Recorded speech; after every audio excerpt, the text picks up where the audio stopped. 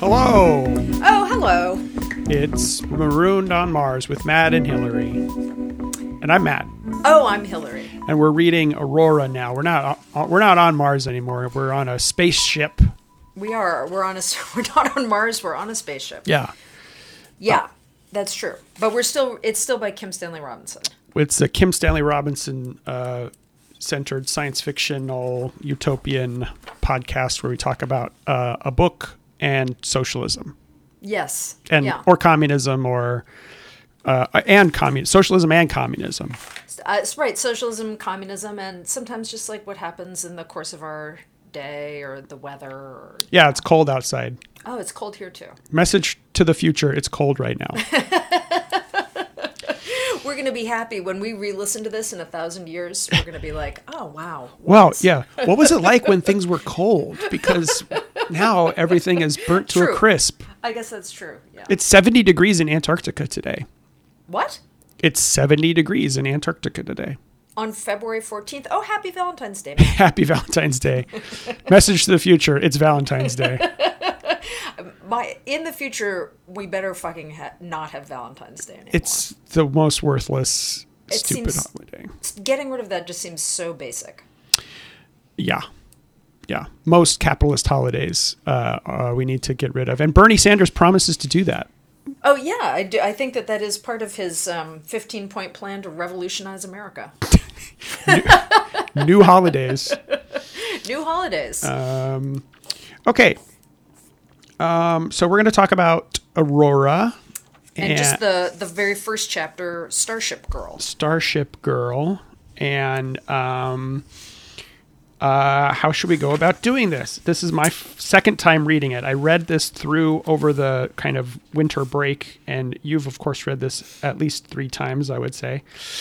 Probably, right? I think this might be my 5th time. There you go. So I was right. Yeah, you were right, as usual. Accurate.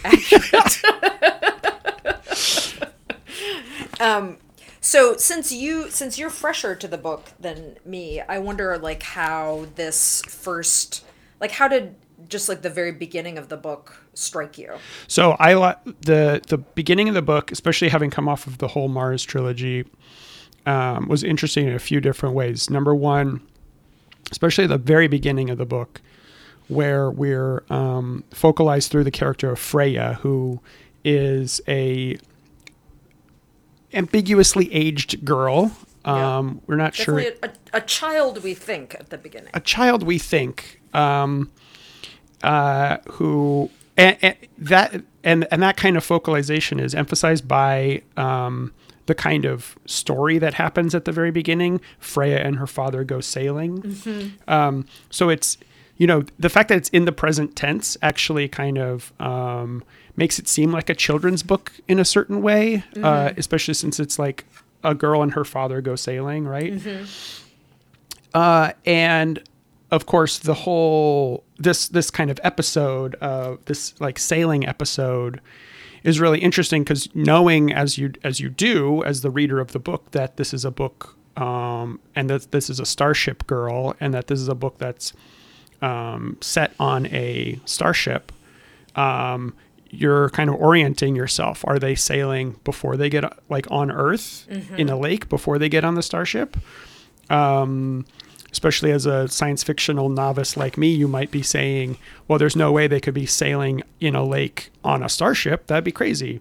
But of course they are, which is remarkable and kind of amazing that this kind of, that a whole lake or the long pond with its own wind system and weather system and stuff, mm-hmm. can actually exist on this huge ship. And on a ship. Yeah, on a ship, and that they can have a whole kind of genuine sailing experience. It's not like a simulated one. It's like there is actually some danger and contingency involved in this, you know. Right. I mean, and you're led, also the place where they are is called Nova Scotia. And we see the deciduous trees on the hills wearing their autumn colors, yellow and orange and scarlet, all mixed with the green of the conifers.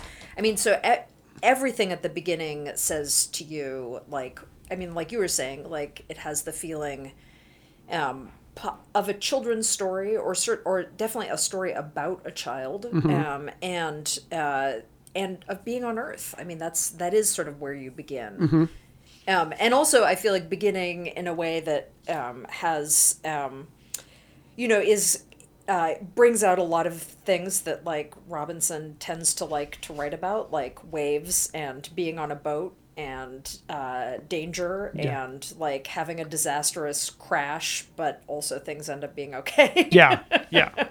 Well, yeah, contingent events arise that people can, rise to the challenge of overcoming.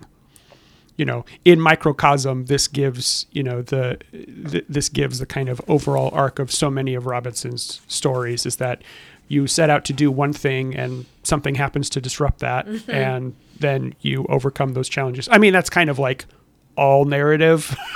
Yeah, right. Well, he didn't invent it. Exactly. I was just about to say, though, but like it's amazing. I think it's amazing that you're saying that, since not in this chapter, but as the book goes on, it also does turn out to be a book that is really like self-consciously about narrative and about making narrative. Yes, for sure.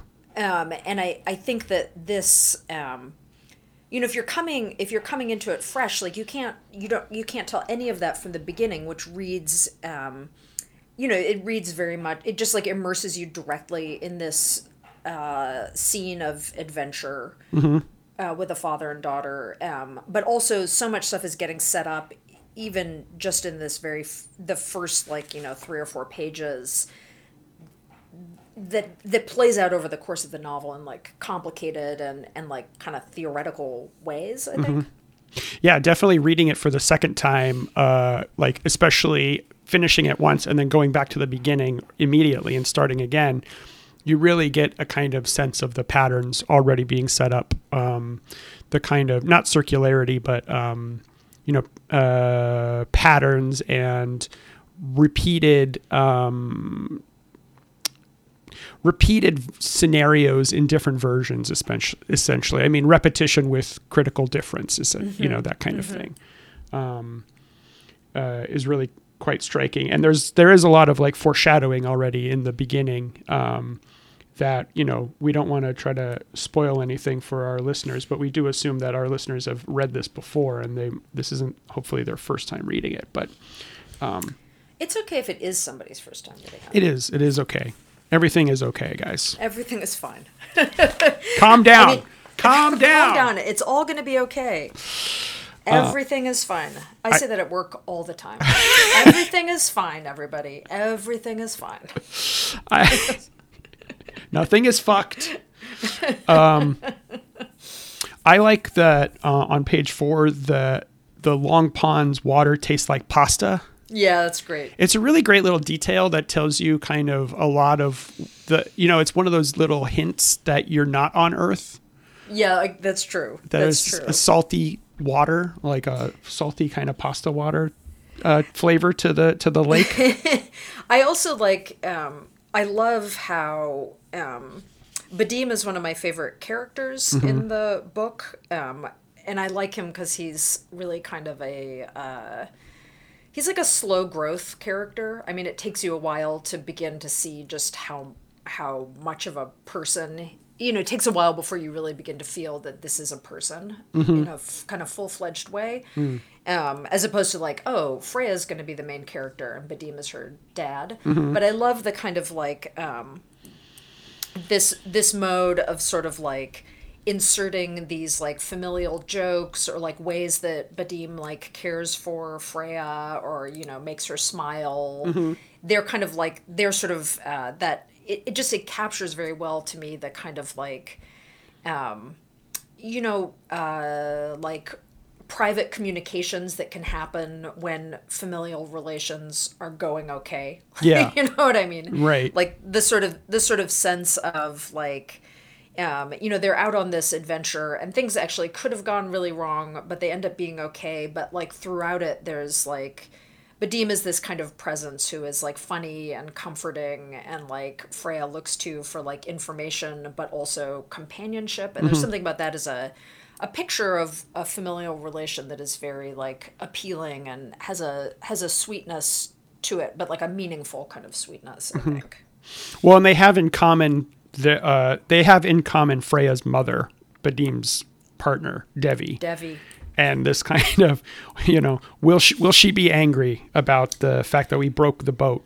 She will be angry, but not about that. Yeah. Because she's angry about everything. Devi is like, Devi is just like such a great character to me. Yeah. And I think one of the things I think is really, so this first chapter is quite short compared to some of the other chapters. But as I was rereading it this morning, I was thinking it's actually kind of amazing how much gets done in this first chapter. It's like quite efficient, not only in terms of like setting up like some of the like most significant kind of the things that will be some of the most significant kind of crisis points about like what life on this ship is.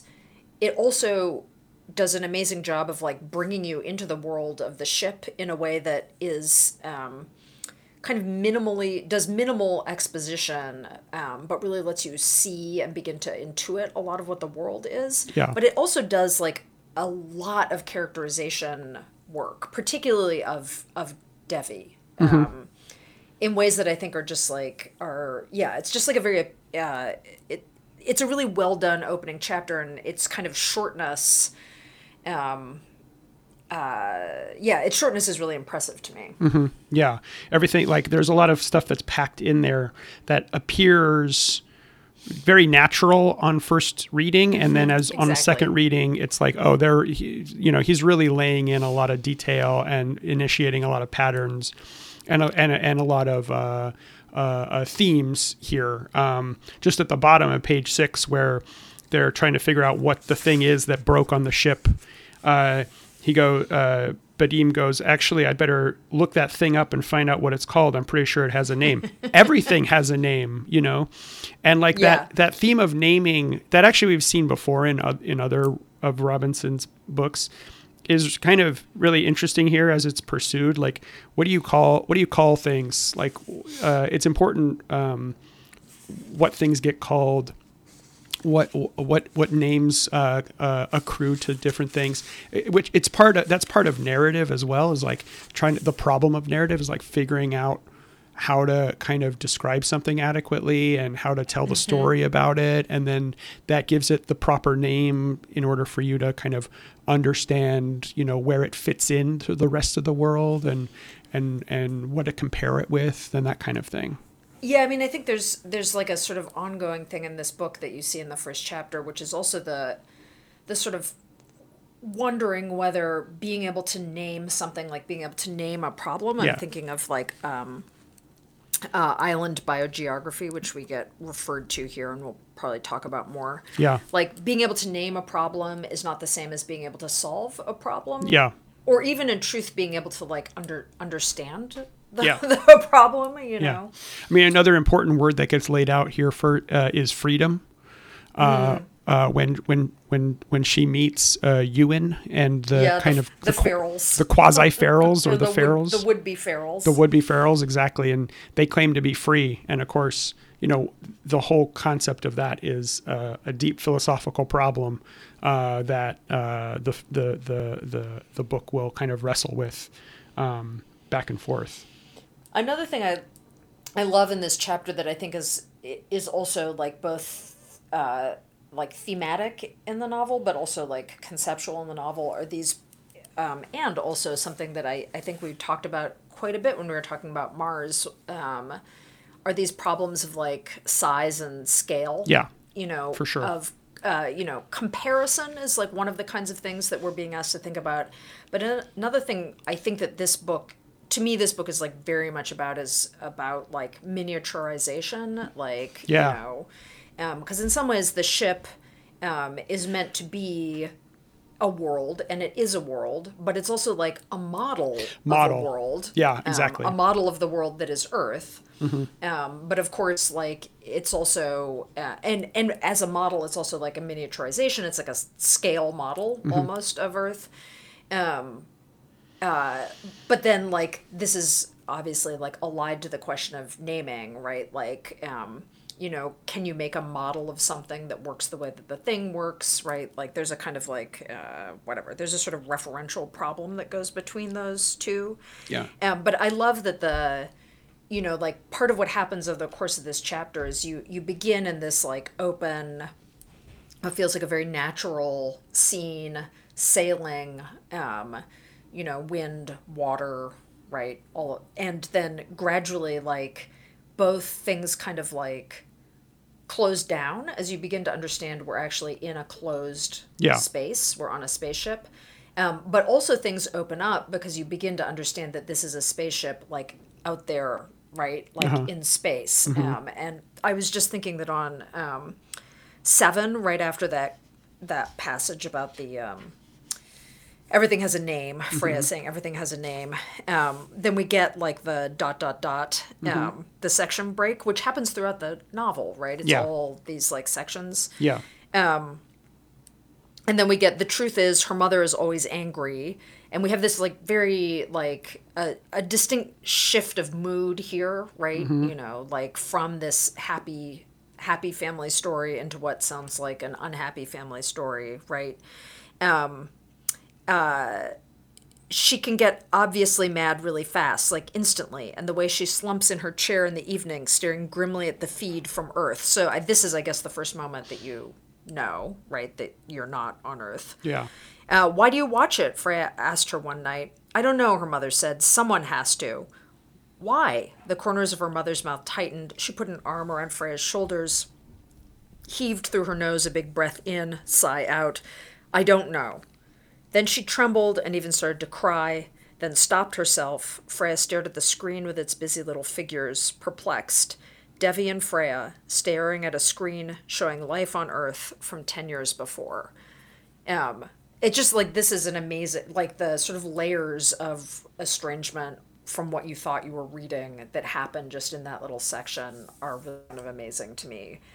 Particularly that suddenly, like, oh wait, they're not just on a spaceship, they're really far away from Earth. Yeah. A 10-year delay. Right, yes.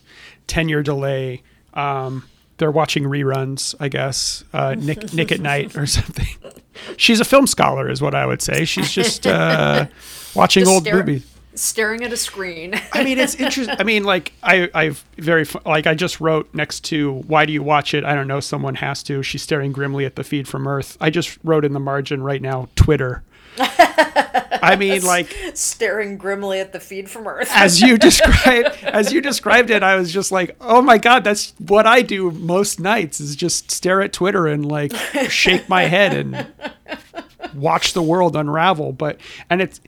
So it's interesting to make that comparison in a certain way, because it's like, well, someone has to be watching this, right? And it's like, I mean, if you're thinking about Twitter, no, we don't. No. Get off of Twitter. And also, with in Devi's situation, what would be the point of watching the feed from Earth, something that's 10 light years away, that you cannot affect at all, that you can only be a spectator about, Yeah. I mean, there is things that she learns from Earth, and that she can learn to apply to what she does on the ship. But then on the other hand, it just does seem like there is that other flip side of it, that it might be an unhealthy kind of obsession in a certain way. That to live in that kind of mediated reality is not helping the situation. But I think that I guess, like, I think that, I think that there is something that is probably not good about her staring grimly at that feed. But I think, I think most of Devi's time is spent just like so much in the immediate. Yes. Because she is the problem solver, right? So she's another engineer. I mean, in some ways she's like, she has some things in common with Nadia. Right. Obviously. In that, like, just this like relentless competence, and a kind of willingness, or maybe not even not like a willed willingness, just like what her life is like being the one who's competent. She has like maybe whether it's a willingness or a predisposition, whatever, to make decisions, and to be not only to be able to come up with problems, but to like enact them. Come up with solutions, but to enact them, and not bend people to her will, but just she has a quality that people naturally just call her the chief engineer, even though she doesn't want to be called that, right? It's a team. So that line between her willingness to do things and just the way that she kind of falls into positions of leadership, because people look to her for that. Yeah, I think I was thinking that it's like, some of it is, this is a person who is like stubborn, right? And in that way, like she's a willful person too, I think. But I think there's something in the way that she has come to live. We're seeing her after she has just been doing this for a substantial amount of time, right? There's something in the way that she's come to live in which, like, this is what I was thinking about, like, is it willed or not? In which this is just like she lives in her practice, right? Yeah. And that makes her angry, probably partly because she's exhausted. Yeah. But also, so like her life during the day is very much about being just like in the immediate, because as you were saying, like, people just like take her to be the person that they call on to solve problems. Yeah. And she has to respond to that. She just does. She just does it. She just responds to it constantly. And she's constantly angry at like other people's incompetence. She's constantly angry about like, the things that the designers of the ship did not think about. Yeah. Their bad planning, their bad decision making. Yeah. She's constantly angry about shit that like she's not going to be able to do anything about. Right. Like the developing what she calls the metabolic rifts on the ship, right? All of the problems of imbalance that are coming out. But then at night, when she's watching the feed, I think it is like, as you were saying, like there's something that's unhealthy about it, but it's like part of her is also, she's like she is a kind of record keeper, right? She is the person. Now, there may be other people who are watching the feeds. We don't know. And it may be that Devi thinks she's the only one who's doing it. But in some ways, like part of the way that she thinks about what she does is she thinks about being the one who is like logging things, not just the immediate problems, but the long story too. And I think that is this kind of, there's something that's clearly painful about what she's doing, but also, it's an aspect of her kind of like her form of life is also that she's going to be the one who's going to like be tracking, Yeah. Which is just to say, like, slightly different from looking at Twitter, in which, we perhaps genuinely don't need to be doing that. Yeah. It's like actively working against us. Yeah.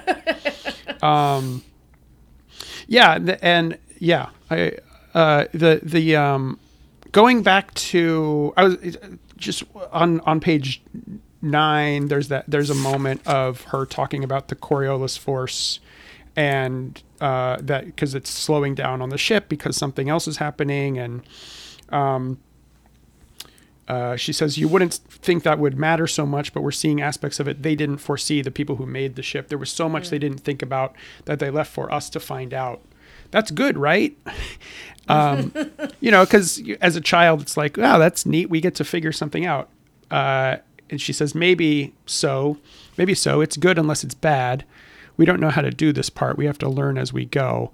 Maybe it's always that way, but we're in this ship and it's all we've got, so it has to work. But it's 12 magnitudes smaller than Earth. This gets to the scale aspect. And that makes for some differences they never thought through. So that feeds into her anger and resentment about the people who made the ship, who, of course, we will come to find out are long dead, centuries dead. Right. But that issue of scale, and I'm glad you brought up model, right? Because like the model of a thing is exactly not the thing. No matter what scale you make it in, it's not going to be the thing. And so the problems of the model are not the problems of the thing; they're the problems of the model. And so, the task is not to we think of the practice of modeling as if we can build a model of something, then we can learn, then we can apply what we learn about the model to the original. But in fact, what ends up happening is that the model becomes as curious to us as the thing itself, because why do things work in the model differently than they work in empirical reality? So there's that's like a fundamental problem of modeling is sort of adjusting it to, the fact that we don't know how the model works either, even though we've built it, right? And that kind of like relates to the whole fact of the ship being a quantum computer, that no one on the ship really knows how it works, but the people who do are the math people, and they know how it works theoretically, right? But they can't translate that perfectly to the engineering people who need to know how it works practically. And so there's always this gap, which is similar to the metabolic rift of the biological systems on the ship, that we know how they're supposed to work theoretically, but they don't work that way. It's like just like that T-shirt at University of Chicago. It works fine in practice, but how about in theory? Is that what it is? Because it's a reversal of the thing. Yeah, that's all very good in practice, but how does it work in theory? Exactly. We become so fascinated with the theories that and the images that we create of our life that we something gets lost in translation in terms of figuring out how the real world actually works. Well, and also here we have this kind of, so we have the idea that you can, which is, a classic science fictional idea, but also an idea that I think that some people think is like a real idea too, or a real world or a this world idea, which is that you could make a ship that was self-contained and allowed for the long-term multi-generational thriving of human, but of necessity also other life, so that we could go out and quote unquote colonize another planet, right? I think that one of the things that's interesting about this sort of the way in which our attention in this chapter and then really throughout the book is, and beginning here quite explicitly as Freya's parents are explaining to her, this is what a magnitude is, right? They're we're getting certain things explained to us, because Devi and Badim are explaining them to Freya. Yeah, right? yeah. But as we, the readers, begin to think more and more about the smallness of this recreation of Earth, right? Which, it's not exactly a recreation of Earth. Obviously, it's not shaped like Earth. But the big thing I think we're getting sort of in the beginning is the idea of it as the miniaturization or something like that.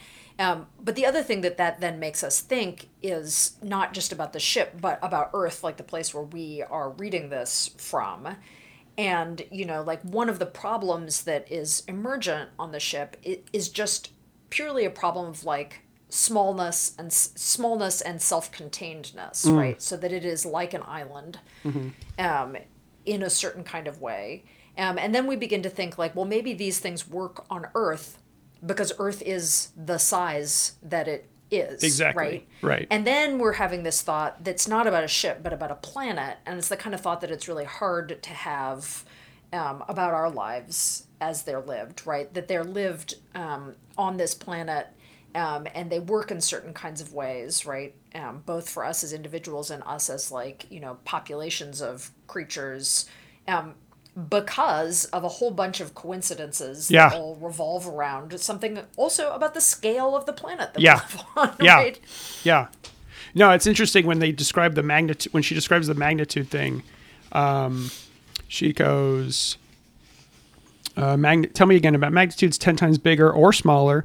That's right. So even one magnitude is a lot. And 12, that's 12 zeros tacked on. A trillion, that's not a number we can imagine very well. It's too big. So here we are in this thing. Yeah. And it has to work. So it cuts both ways. Like, okay, you have a planet that's 1 trillion times the size of the ship. That's too big for us to like understand. So, what you might think is, oh, well, if we create something 1 trillion times smaller than that, then it will be easier for us to understand it. Yeah. But no, it turns out it's equally impossible to understand. And that, the things that keep things operating or that cause things to break down might just be contingencies or in fact are contingencies, and that we spend like our entire lifetimes trying to understand why that happens. Like, and why an equilibrium, why something that seems to be in equilibrium might not actually be, and why something that is in equilibrium can suddenly break down. One of my favorite bits from this chapter is when we come back to the Coriolis force on page 15 to 16. Mm-hmm. And here we're getting like a narrative voice telling us this. The Coriolis force is the push side. So we've already heard about it from Devi. Mm-hmm. The Coriolis force is the push sideways. You can't feel whether you can feel it or not, however. It still pushes the water. So now that the water has the deceleration pushing it sideways, they have to pump water across to the other side of the biomes to get it where it used to go. Mm-hmm. They have to replace the force in ways that don't actually work very well in comparison to it. They have planned for this with the pumping of water, but they haven't been able to make up for the altered pushes inside plant cells, which some plants are turning out not to like. There was a little push inside every cell that is altered now, which is maybe why things are getting sick. It doesn't make sense, but then neither does anything else. Mm-hmm. On Devi goes, talking and talking as they make their rounds. It's not the Coriolis force that matters, it's the Coriolis effects. Those were never accounted for, except in people, as if people are the only ones who feel things. How could they have been so stupid, Freya says. But I love the kind of like, just like we're getting these like, just repeated kind of like refigurings or like drawing of our attention to something that we didn't know that we should pay attention to, and beginning to think that like not only that we should care about like the movement of water inside plant cells, right, but that also figuring out like how human life is sustained has something to do with something as, apparently like ephemeral or weirdo as like how plants feel, right? It's one of these, I think it's this like, for me, this whole book, but you see it beginning in this chapter, is like really dense with these ways that help me think about what does it mean to like think environmentally or think ecologically. Yeah. What does it mean to think about being in an ecosystem, right? And about like both large scale and minute scale effects as mattering. Yeah. Right. Yeah. Well, and that so on page going on page 12, Devi always wants long loops for cycling through this waste, right? Because the salt is something that's a problem. It piles up. Only humans like salt. We like it too much. But we can't eat too much of it, but we have to eat a lot of it in order to just cycle it. But no matter how much we eat, it's still going to be too much for the natural environment to absorb. Which turns the whole thing into a fucking shithole. But we want things to never never stop looping, never pile up along the way, in an appendix, in a poisonous, sick, disgusting, stupid cesspool, in a slough of despond, in a fucking shithole. Devi sometimes... Now, this makes me just think of capital and capitalism and billionaires. I always just think about money like piling up in these like offshore accounts and these like fat fucking asshole billionaire like Michael Bloomberg, and money's got to circulate, right? Like just like everything else. Anyway, Devi sometimes fears she herself will sink into a slough of despond. Freya promises to pull her out if she does. They can't fix nitrogen. Why does nitrogen break so often? Because it's hard to fix. Ha ha. Phosphorus and sulfur are just as bad. They really need their bugs for these. So the bugs have to stay healthy too, even though they're not enough. For anyone to be healthy, everyone has to be healthy, even bugs. No one is happy unless everyone is safe, but nothing is safe. This strikes Freya as a problem. So yeah, that kind of sense of, that just kind of false sense of security that we tend to have about everything going fine until it doesn't. And then it turns out that the problem is much more complicated than it seems at first. And even the smallest thing that we take most for granted, like bugs, are like crucial to the system. They're irreplaceable in the system. Yeah, exactly. And then I think that this is also like doing, running us through these things about the ship and what the ship is, about the set of problems. I mean, we're introduced to the world and to its most like significant problems at the same time. Like, we don't get the kind of like, let's get oriented to this ship and like how it works. It's kind of like ideal version. We get it, already in the middle of like things needing to be fixed and things that need to be fixed that probably can't be fixed, already into like the things that have been overlooked in the calculations. We get all of that simultaneously. And then to get that through, I mean, I think it's a really interesting move to have that come so much through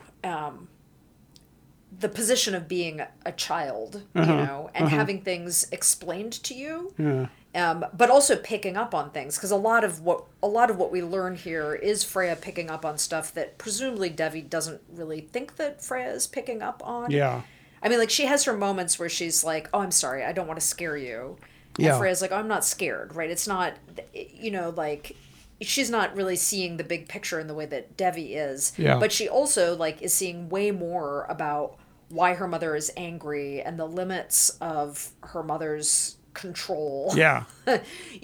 Than I think Devi can possibly mean for her to see. So like, it's not, so I think that this chapter, like, there's a little,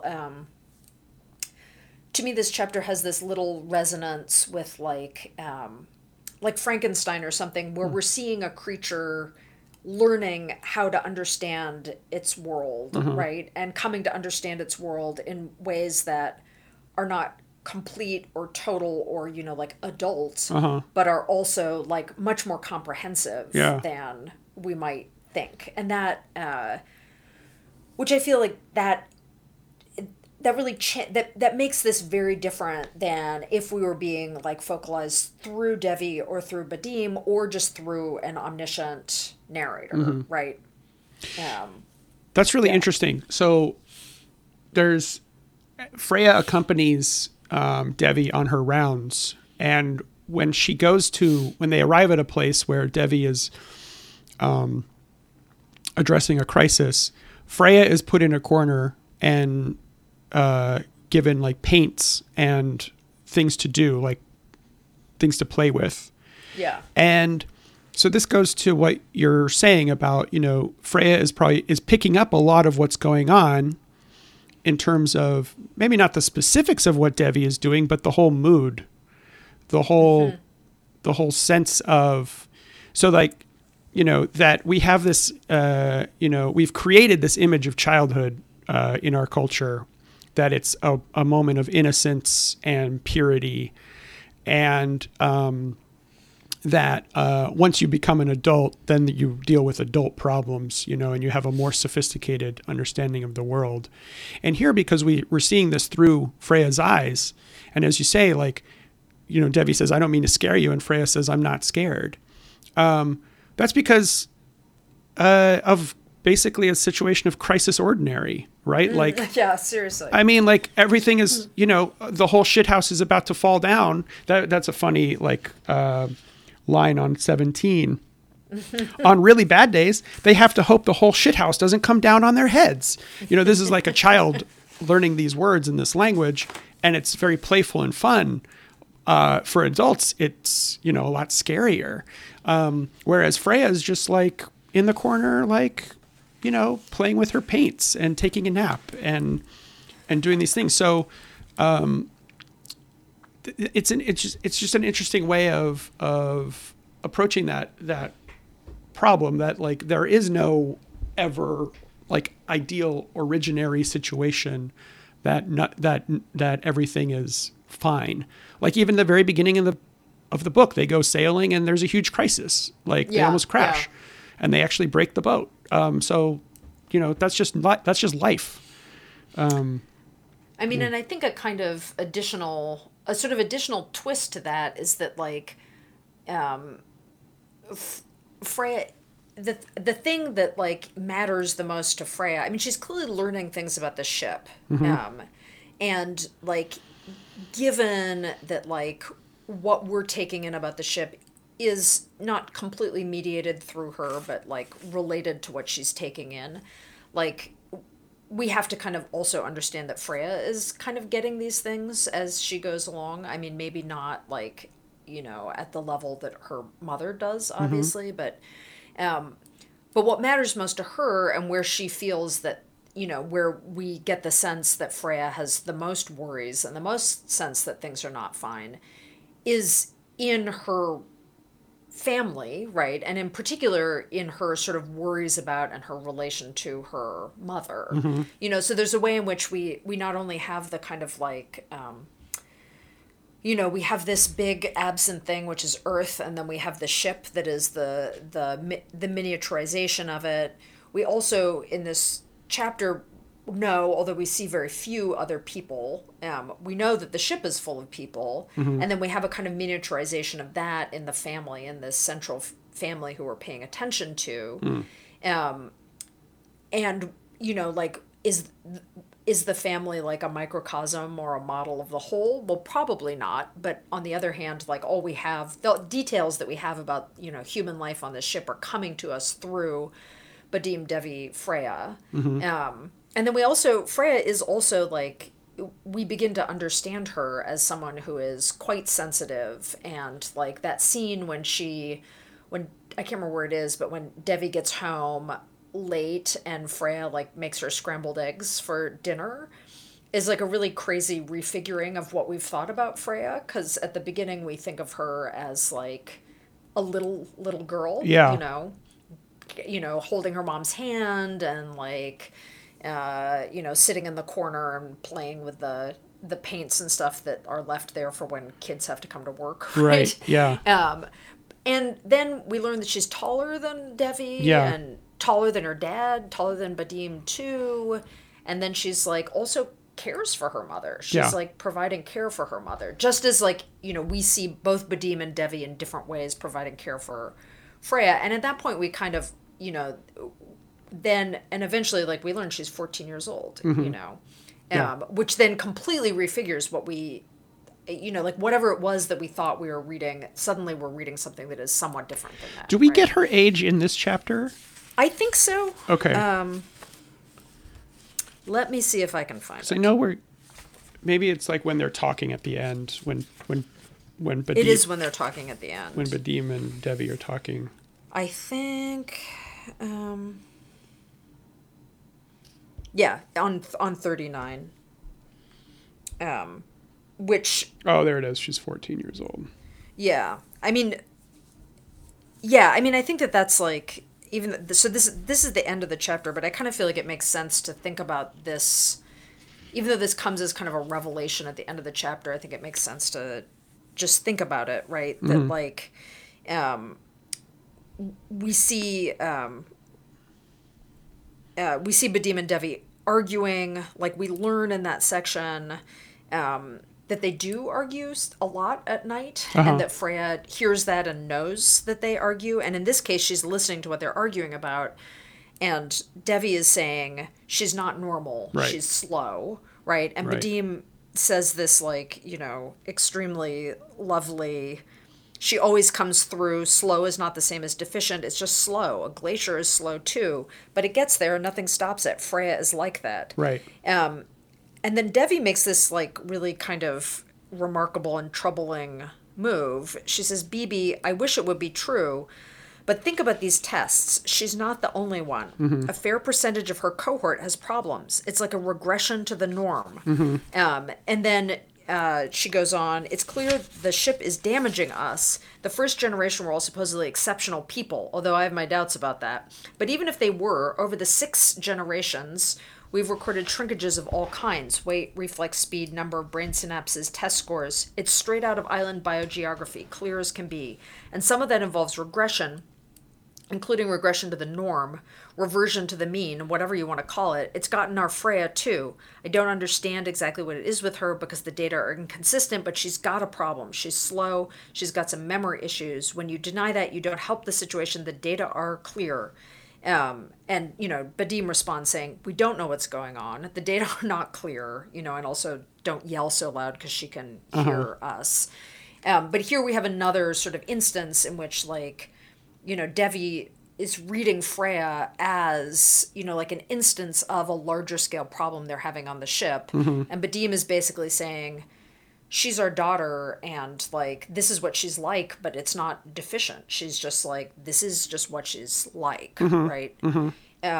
Which then, like, at this point, then the chapter, for me anyway, the chapter really changes because then I'm thinking about and you know, the chapter ends with Freya having overheard this and crawling into bed and crying, and you know, then like we have this very different kind of scene of family life, a different sense of who Freya is, of like how we've been like, you know, sort of misreading her as we've gone along. It's like an intense, to me this is like a very intense kind of ending to this section of the book. Yeah, for sure. I mean, and I also like relate to, or you know, I Devi's, it's not just you know, Devi's concern is with Freya, but it's also with like all the children on the ship and the whole population as well. So as you say, it's kind of Freya serves as a kind of microcosm for what she perceives to be a larger problem. At the bottom of 40, she says, I wonder what would become of them.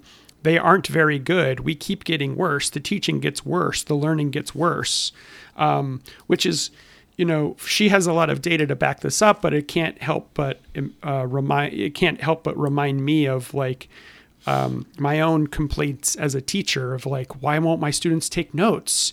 Why won't, you know, it's like, you know, it seems like their writing is getting worse, et cetera, et cetera. And of course, that's only one aspect of what's going on in both in the book and in my own teaching, right?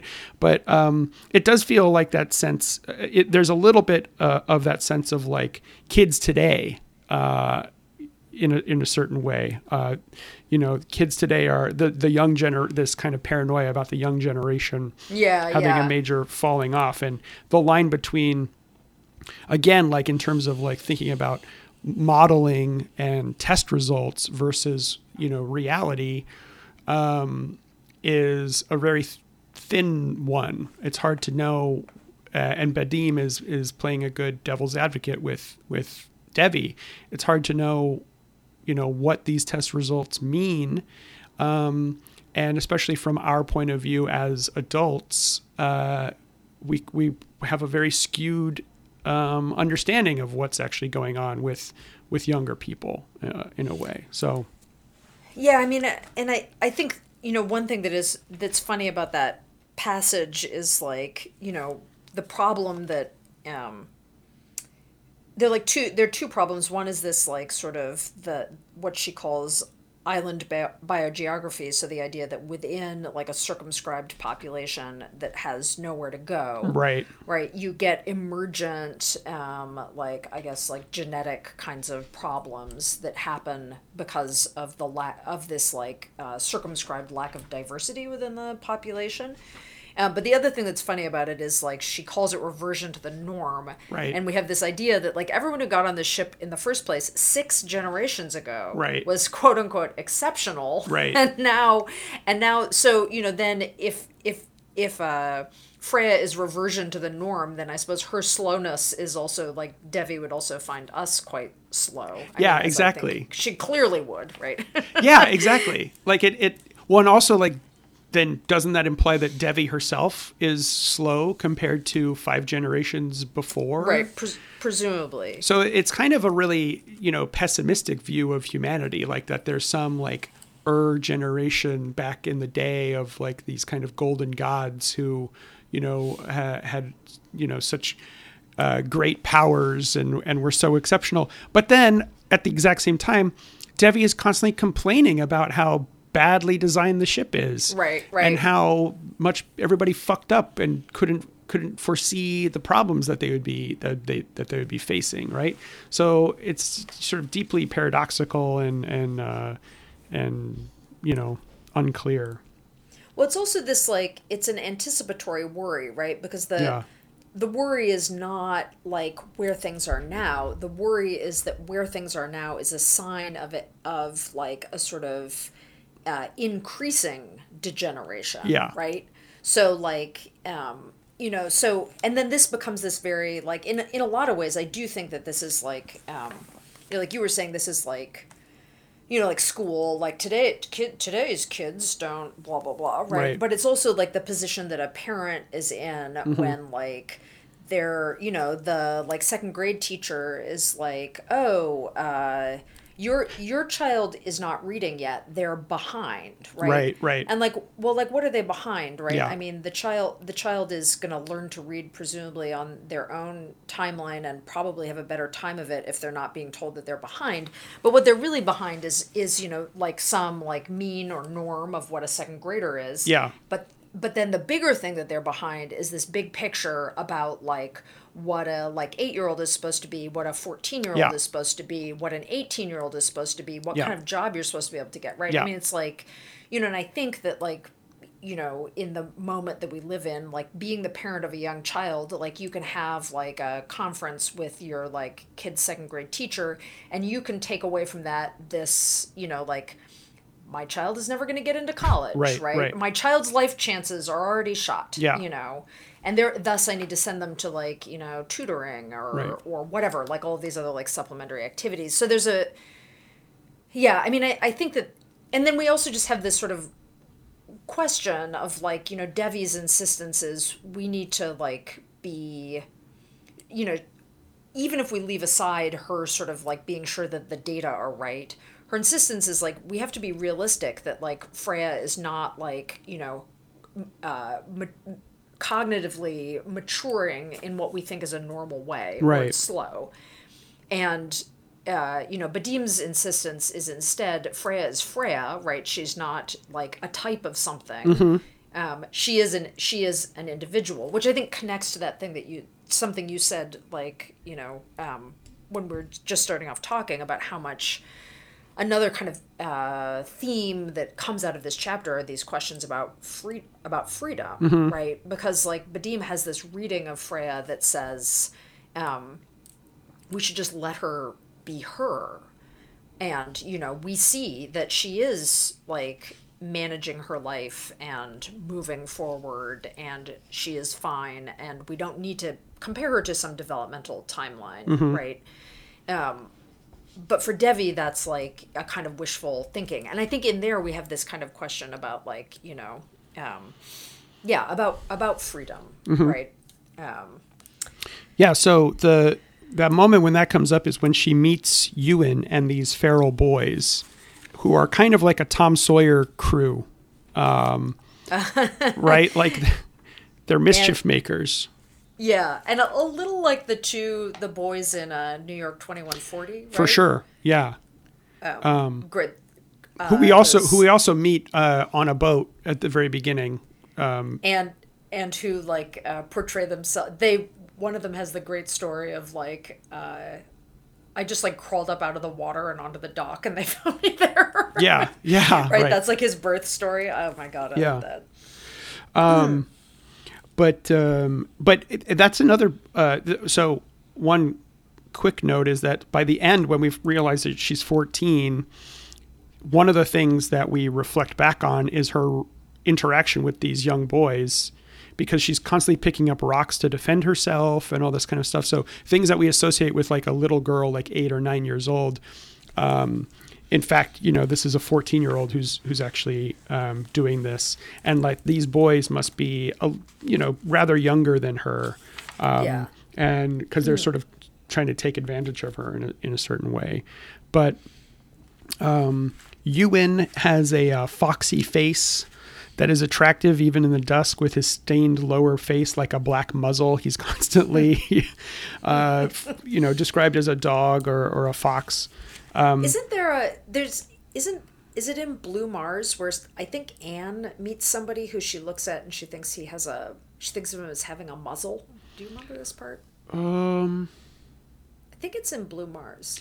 Are you thinking about like Harry White Horse, the Harry Whitechapel or whatever, the designer of the polar bear? Yeah. Yeah. And isn't it Anne who sees him and she sees him as he's described as having a muzzle, I think. Maybe, yeah. I mean, maybe because I think he's also described as like a bear, like kind of a bear type bear man. Yeah. And but then there's also like the I guess I'm thinking about the eye tooth.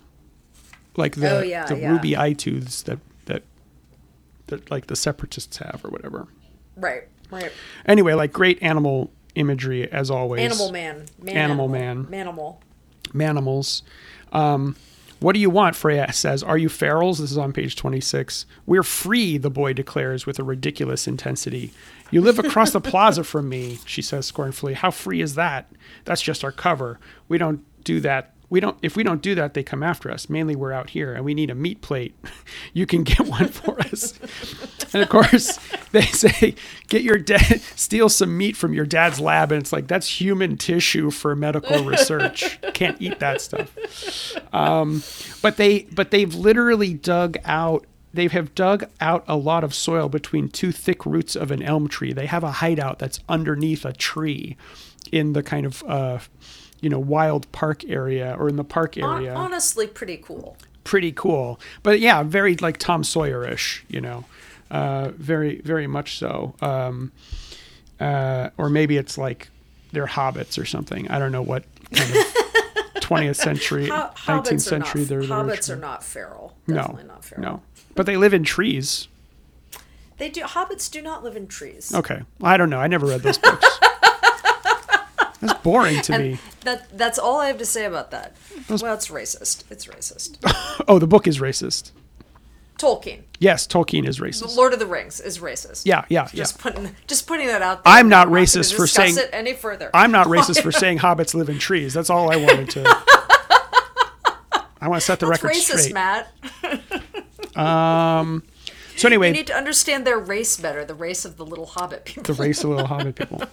Yeah, she gets involved with these kids, and they go off into the kind of wild area, and they get caught immediately. And Debbie is furious with them because she's mad. She's very upset, like shaking mad. And part of the reason for that is that there needs to be like this wild part of the ship has to stay wild because. Yeah. They still don't know how it works, but they're pretty confident that, you can't fully engineer, fully control every single thing. You have to let nature sort of take its course in various ways. That's on 37. Yeah. After Devi's been so this is the second time she meets Ewan and the would-be or perhaps actual ferals. Mm-hmm. She says, we don't even know if that wilderness is important, she says into Freya's chest, kissing her between sentences. We don't know what keeps things balanced. We just have to watch and see. It makes sense that a wild place might help. So we have to make them and protect them. We have to be careful with them. We have to keep watching them. We have to watch everything as closely as we can. And I think there are a couple of interesting things in here, because one thing that we learn is that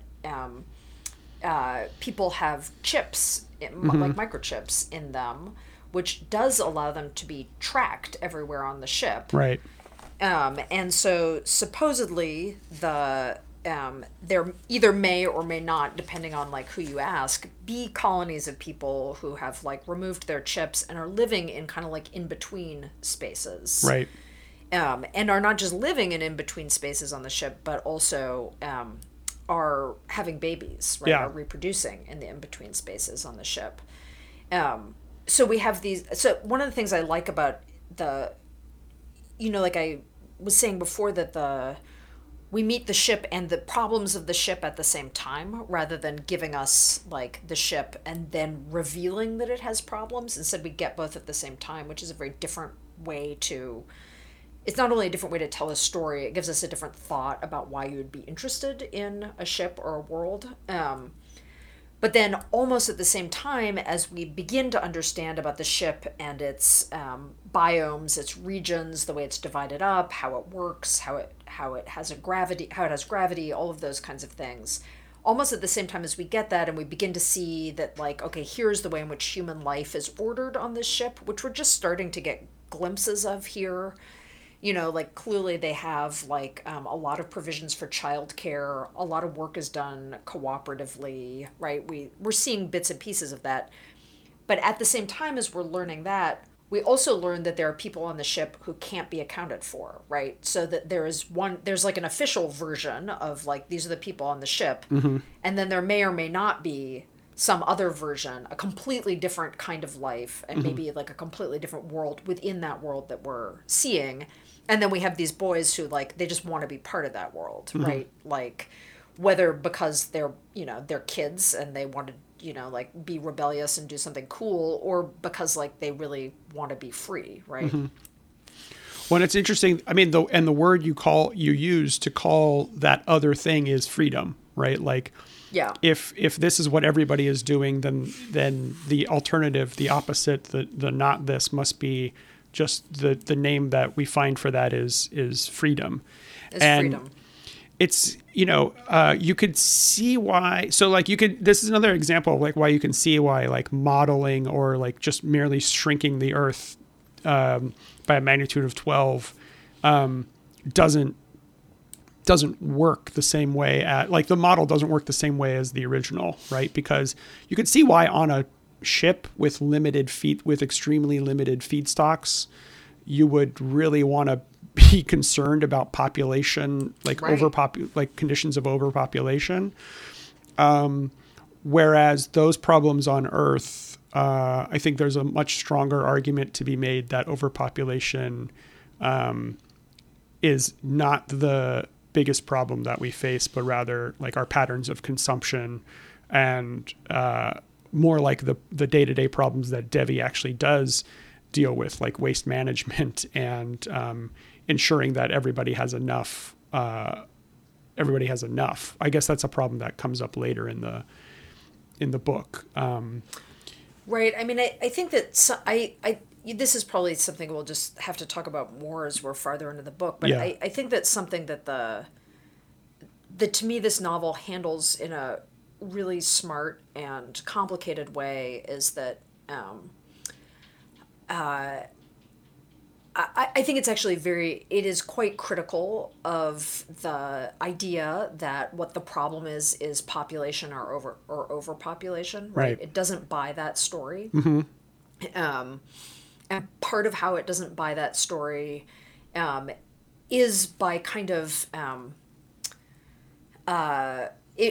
like to me, the very presence of the ferals or the very possibility of the ferals like says that any kind of logic that stems from like from populationist thinking can't really account for what life is on this ship, right? In addition to the way in which I think that like a populationist logic is like not a like ecosystemic logic either, right? And I think that is something that is, I think, quite interesting in this book to me, is the way in which, like, it raises the kind of it raises the sort of specter of overpopulation, but then it also, like, that is not the argument that it's making, right? The argument that it's making is actually quite a different one about what this sort of like set of, I mean, if it's making an argument, perhaps it's not. Yeah. Hey. Yeah. Hang on one second, because the audio is doing that. It's finally doing that thing where there's a distortion. Can you hear me clearly? I can hear you clearly. Okay, you're distorted. Huh. Yeah. Well, that's weird. It is weird. So you can hear me clearly. I can. Okay, well, then I'll talk for a minute because I think it'll record properly. It makes me actually, what you just said makes me think about the character's attitude to the ship and how well that models onto our attitude toward the Earth. Because, okay, you're clear now, so everything should be fine. If you were to think of the ship as, and this Devi and Badim raise this at the end of the chapter, Badim says, we're almost there. And Devi says, almost where? Like Tau Ceti, is that going to solve all of our problems, right? If you think of the ship as a means of transportation, then that as like an interim period that you have to get through in order to get to the final goal, then that structures your attitude toward resource management and population in a certain way. But they've been on it for 7 generations now. So if their attitude toward the ship was, this is where we live, and this is where we have to manage our living or make our being, essentially, then that's a different attitude, right? Yeah, like, absolutely. If you have some kind of like millennial goal in mind for like some perfect utopian society that's out there somewhere that you have to work toward, then your whole attitude toward not just resources, but toward each other, toward living, is a different one than if your attitude toward living is we're living, not that we're going somewhere, but this is living. Right, and I think that this relates both to like the frustrations that Devi has with the ship, because I think that something that is kind of implicit is that the people who designed the ship and thought about like what one would need, like in a ship for this kind of journey, were thinking about it as exactly as you just said, like a journey with a destination. Yeah, and like at this point. Yeah. It's like the Oregon Trail. We got to like get this much stuff in order to get there. Yeah. Well, exactly. I mean, and there is, I think that's also like telling, right? Because that I think that there is like, a distinct historical and also like conceptual relationship between the idea that like, hey, you know what we're going to do? We're going to go and we're going to colonize another planet, and like settler colonialism also, right? The myth of the frontier and et cetera, et cetera. But like, but for Devi, the engineer who manages problems every day, on a day-to-day basis, the point is that they're living on the ship. I mean, the ship is the world. Right. And thus, like, the idea that it's just like this temporary, like, kind of cradle that's getting them somewhere is like, that's just like not true at all. Yeah. Right. And more than that, it's not just that it's not temporary, it's that they are the humans alive now, are substantively different than the humans who got on the ship in the first place, right? And thus, like, there is a kind of, like, they are adapted to this world that they live in, which is the ship world, not to this like, fantasy destination of Tau Ceti, but where they are. And that kind of like, and which I think is just like, that's like a really core kind of problem in the novel. They're adapted not only not to the destination, they're also adapted not to the point of origination. Right. They're adapted to the now. And that just makes me think of like that stupid constitution that we have that was written by syphilitic slave owners who drank beer all day. Like that's why are we have to live in their reality? There's nothing wrong with drinking beer all day. Well, you don't have to tell me that. Well, right. Yeah, exactly. And then also, right, this makes me think of like, why does Devi watch the feeds from Earth? Yeah. Like, when we were first talking about Red Mars, like, one of the things that they kind of argue about while they're on the Ares heading away from Earth is like, we're cutting the ties of history to Earth, right? Clean, fresh start. Right. And like that turns out, of course, in the Mars trilogy, really not to be the case. Right. And I think one of the reasons that she looks at the feeds from Earth is because she does have this sense of like, this is not a fresh start, right? We're both like still attached by this like increasingly like attenuated like, thread to the place that we came from, but we can't get back there. We've become different than that. Like, and we're in a world that is not a sustainable world. Right. And yet here's Devi, like the person who's supposed to repair everything, who has a daughter who she worries about. Yeah. You know. Yeah. Yeah, and we'll get to the problems of history and narrative in later chapters, and those are really great and really fun to talk about. I want to bring up one thing before we start to wrap up. Me too. Okay, my thing is what is your thing? The names of the characters. I did some research, Hillary. Matt, wow. Look at me. Look at you. Okay, so we have Freya, Devi, and Badim, and each of these names come from different ancient traditions. Freya is like a Norse goddess? Exactly. Hey. Freya is a Norse goddess. And Freya is a Norse goddess or a figure in Norse mythology who is, and forgive my pronunciation, the type of thing that Freya is, or person that Freya is in Norse mythology, is a vulva. Oh, wow. Volva with an umlaut over the O. Mm-hmm. And this type of figure is good at, I wrote this down from like NorseMythology.com, so forgive me if, I mean, it's a reputable source, I'm sure. This figure discerns the course of fate and working within the structure of fate to bring about change. The vulva is an itinerant seeress or sorceress who travels from town to town performing acts of magic and shamanism, working within the structure of fate. These acts are called Seder, S-E-I-D-R, in exchange for food and lodging.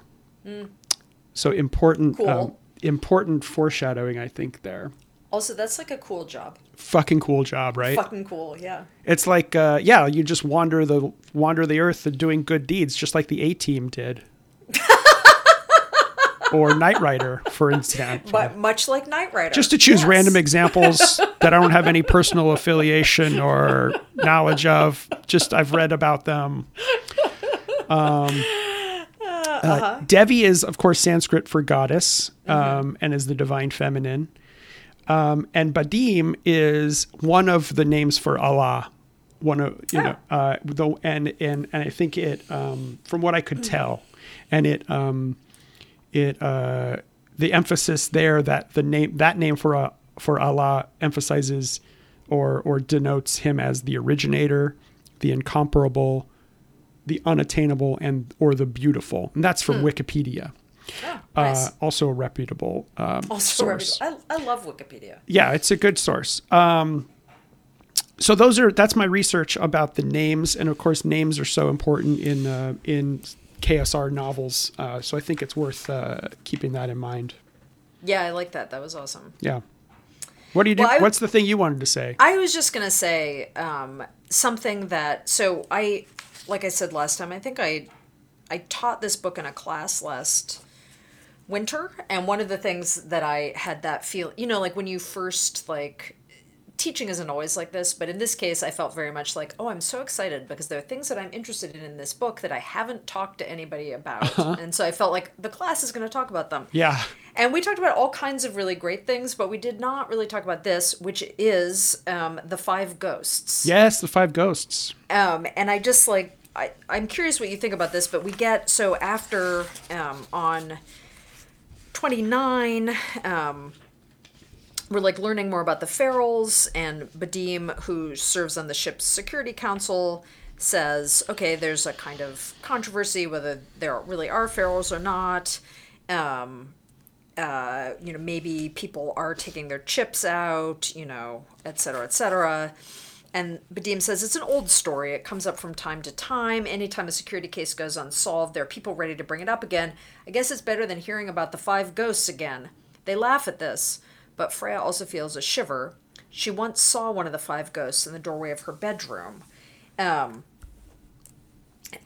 ghosts were supposed to be of the people who died in the original acceleration of the ship, the Great Scissoring. Speaking of names, right?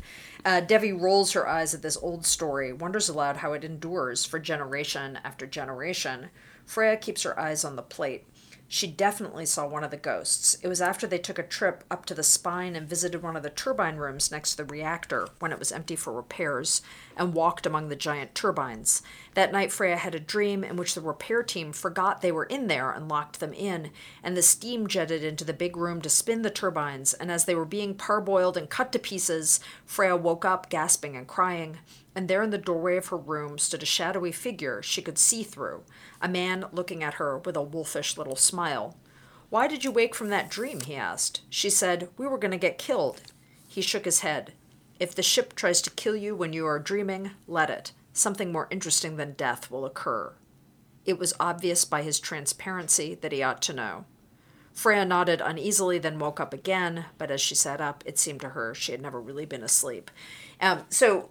Yeah, on the one hand, we have the ghosts are there as this kind of like, this is a sort of like story that people tell, and it gives us some sense that like there is like an emergent, or there is a kind of like culture or like a folk culture like proper to the ship, right? They have like, myths, tales, these things get passed down, they explain things for people. But I think that scene, the scene of Freya's dream, and then either her waking up or her continuing to dream the transparent man who says this like incredibly intense thing, something more interesting than death will occur. I really like that. I like that too. I underlined that line. If the ship tries to kill you when you're dreaming, let it. Something more interesting than death will occur. I think that's so fascinating and cryptic and worth mulling over and thinking about as a kind of little aphorism. And then this ambiguity, I always love these kinds of ambiguities between ghosts and dreams, and all like sort of linked up in the mythological culture, the mythopoesis of the ship itself and the ship's population, as this thing that they have in common that binds them, like Santa Claus or whatever. Well, I mean, and we know that like there are people who think that the Ferals are just a story. Yeah. But it does seem to be that the Ferals maybe are not just a story. Well, right? and it in a little bit, as you almost said or alluded to before, it doesn't matter if they're real or not. The fact that they are a story makes them real in a sense, makes the idea of them is important, the fact that you could imagine that there is a group who exist outside of the systems of the ship. The fact that you could imagine that there are or are not ghosts is what's important about them, whether or not they exist in the first place. That within the kind of ideological system of the culture of the group of people that inhabit the ship, those things are part of the imaginary. That's important.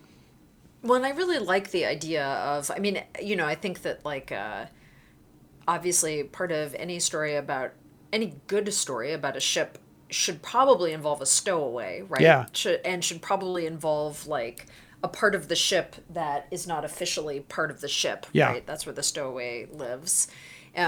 Or any story about a city should have a part of the city that's not officially part of this, you know what I mean? Yeah. And that, an underworld, yeah. An underworld, the unlicensed sector, whatever it's going to be, right? Or just like, the alleyway that you go down that leads you to something unexpected. Yeah. But I like, to me, there's something that's like very evocative in the doubling up of the possibility of the Ferals living in the in-between spaces. Yeah.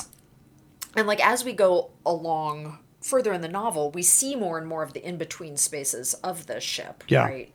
The possibility of the Ferals in the in-between spaces, like living in the spaces that supposedly are not the spaces where you're supposed to live, but then also the idea that there might be this space that's occupied by the ghosts too, which is, as you were suggesting, like to some extent like a mental or a kind of shared cultural space. But maybe also that's a thing that we could think about in relation to the really great part in this chapter that is something that comes up again, which is like we see the ship as self-contained. we imagine that we're going to be able to get a glimpse of the whole thing, and we keep being told we're not going to be able to see the whole thing. And one of the things that we can't see is that as the ship is moving through space, it's also being constantly penetrated by rays and by particles, right? I mean, so that like, you know, this thing that seems solid and full, a world, is actually like permeable and extremely vulnerable. Yeah. And in some ways, to me, like the ghosts kind of go, the ghosts are a thought that goes alongside with that, right? The invisible stuff that's constantly trafficking through the ship and is actually shaping life on the ship, even though you don't see it. Yeah. Right. Yeah. Yeah. That's back on 21. That something went wrong with the printers, and it seems a gamma ray shot through the ship. A gamma ray shot through the ship and made an unlucky hit, collapsing the wave function in a quantum part of the computer that runs the ship. And it's, you know, thousands of neutrinos are passing through them right this second, dark matter and God knows what, all passing right through them. Interstellar space is not at all empty, mostly empty, but not. Of course, they too were mostly empty, Devi points out, still grumpy. No matter how solid things seem, they are mostly empty. So things can pass through each other without any problems, except for once in a while. Then a fleck hits something as small as it, and both go flying off or twist in position. Then things could break and get hurt. Mostly these little hurts mean nothing. They can't be felt and don't matter. Every body and ship is a community of things getting along, and a few little things knocked this way or that don't matter. The others take up the slack. But every once in a while, something bangs into something and breaks it in a way that matters to the larger organism, can range in effect from a twinge to death outright, can be like one of their spoons knocking a flat house of cards. There's this other great metaphor in this book, in this chapter that we didn't talk about, where one of the things they do for fun is build houses of cards and then try to smash them down. And there's no telling sort of, usually Devi is the best at it, but there's no telling sort of what kind of hit will cause a catastrophic collapse. And so there's this, there is that sense of systems as trying to manage contingency and predict things, but then of course there's just luck. Like you can't ever understand the whole thing, even with a quantum computer, which itself, we don't know how it works. And also just a completely invisible gamma ray can exactly cause it to crash, like a malfunction or whatever. And I like that as as something to think about in parallel with the ghosts, as a part of the imaginary that sort of structures their being, and the horizon of possibility that they encounter on the ship. It's a great chapter. It's a great start to this book. It is a great start to this book. So we should probably wrap it up there. I mean, so for next time, we're just going to read chapter 2, which is called Land Ho. Land Ho. And that's, we're going to start talking about narrative a little bit more. And that's going to be very exciting. Yes. It's going to be awesome. So speaking of things, small little contingent things that can have big consequences, you should volunteer for the Bernie Sanders campaign. Oh, yeah. Yes. I traveled to New Hampshire on Monday to do Get Out the Vote for Bernie, and it was very... And guess who won New Hampshire? I mean, I'm not going to take all the credit, especially since the two towns that I canvassed in, only one of them went for Bernie. Well, 1 out of 2 ain't bad. 1 out of 2 ain't bad. But it was extremely gratifying. If you've never done it before, I highly recommend it. It is, it's a lot of fun, actually, especially, you do talk to a lot of people who are already supporting Bernie and, or whoever you want to support, but you should be supporting Bernie Sanders. And that's very fun because, solidarity is a nice feeling to have. Yeah. And I think that work and practice really help you feel what solidarity is. It's true. And actually, I was on the van that took us out. I had to drive to Augusta to get on a van, and then we drove 2.5 hours to New Hampshire, and there were like 7 of us on the van. This one guy had never voted before until 2016. And he was like 45 years old or something. He's like, he never voted, never paid attention to politics, saw Bernie talk, give a speech. And he was just like, oh, yeah, cool. And so he had never voted. He had never canvassed before. This was his first time doing this. And, that's exactly the kind of person and he had a great time, and he was a really nice guy. And that was exactly the kind of person that we need out there. So if you're listening to this and you've never done any of this, sign up, especially if you're in a Super Tuesday state. Yes, for sure. Or if you're in Nevada. Or if you're in Carolina, Nevada or South Carolina, yeah. Yeah. Yeah, I agree. I really loved canvassing in Iowa, and I think we're going to start doing some in Chicago probably next weekend. Nice.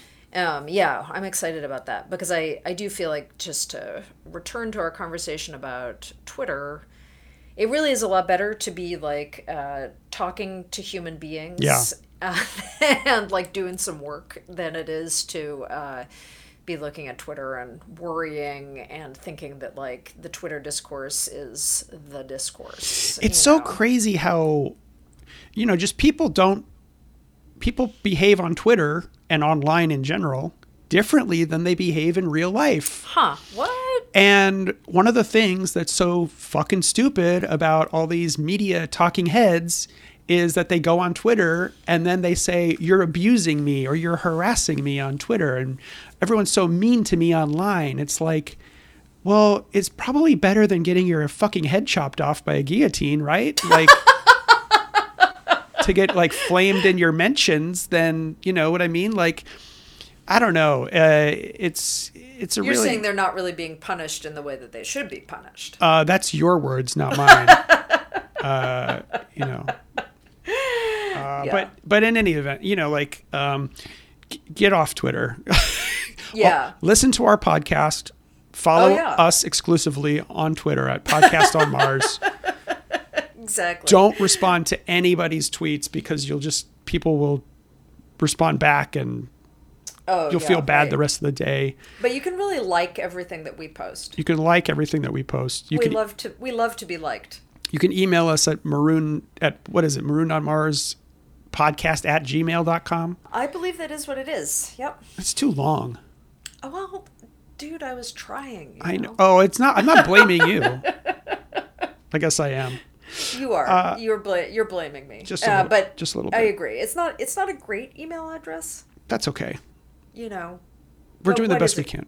What is a great email address? We're not professionals. I mean, yeah, I could think of a great email address. Like bongripper420. Yep. That's probably taken. It's probably taken. It's probably taken. So follow us on Twitter, email us at Gmail. Keep listening. Tell your friends. It's not too late to start reading Aurora. No, and it is so worth it. Oh, by the way, I have an extra copy. So if anybody lives in Portland or Augusta or Lewiston, Maine, and they want to have my copy, and just hit us up on email, and we'll meet for a coffee, and I'll hand you my extra copy of Aurora. That would be our second ever giveaway. Yeah, that's right. After we did the giveaway for that mandolin you cut your hand on. Yeah. I still have nightmares about that. Well, not nightmares, but just I still cringe thinking about it. Horrifying. Yeah. Horrifying. Yeah. It's a really good reason to have Medicare for all, because had I 100% cut that, if I had cut that, like a 1/16 of an inch deeper, I would have been in like vascular surgery or something like that. And we probably our podcast history would probably have been cut short. Yeah, literally. I'd be in medical bankruptcy at this point. I'd be in medical bankruptcy at this point had that happened. So Medicare for all, it's the only way. Medicare for all. Yeah, let's expand our notion of what we all deserve and what we all should have. Yeah, man. Like, you deserve it, guys. It's not hard. It's not hard. We all know these things. It's really not. It's really not. Okay. See you next week. See you next week. Bye. Thank you for listening. Bye.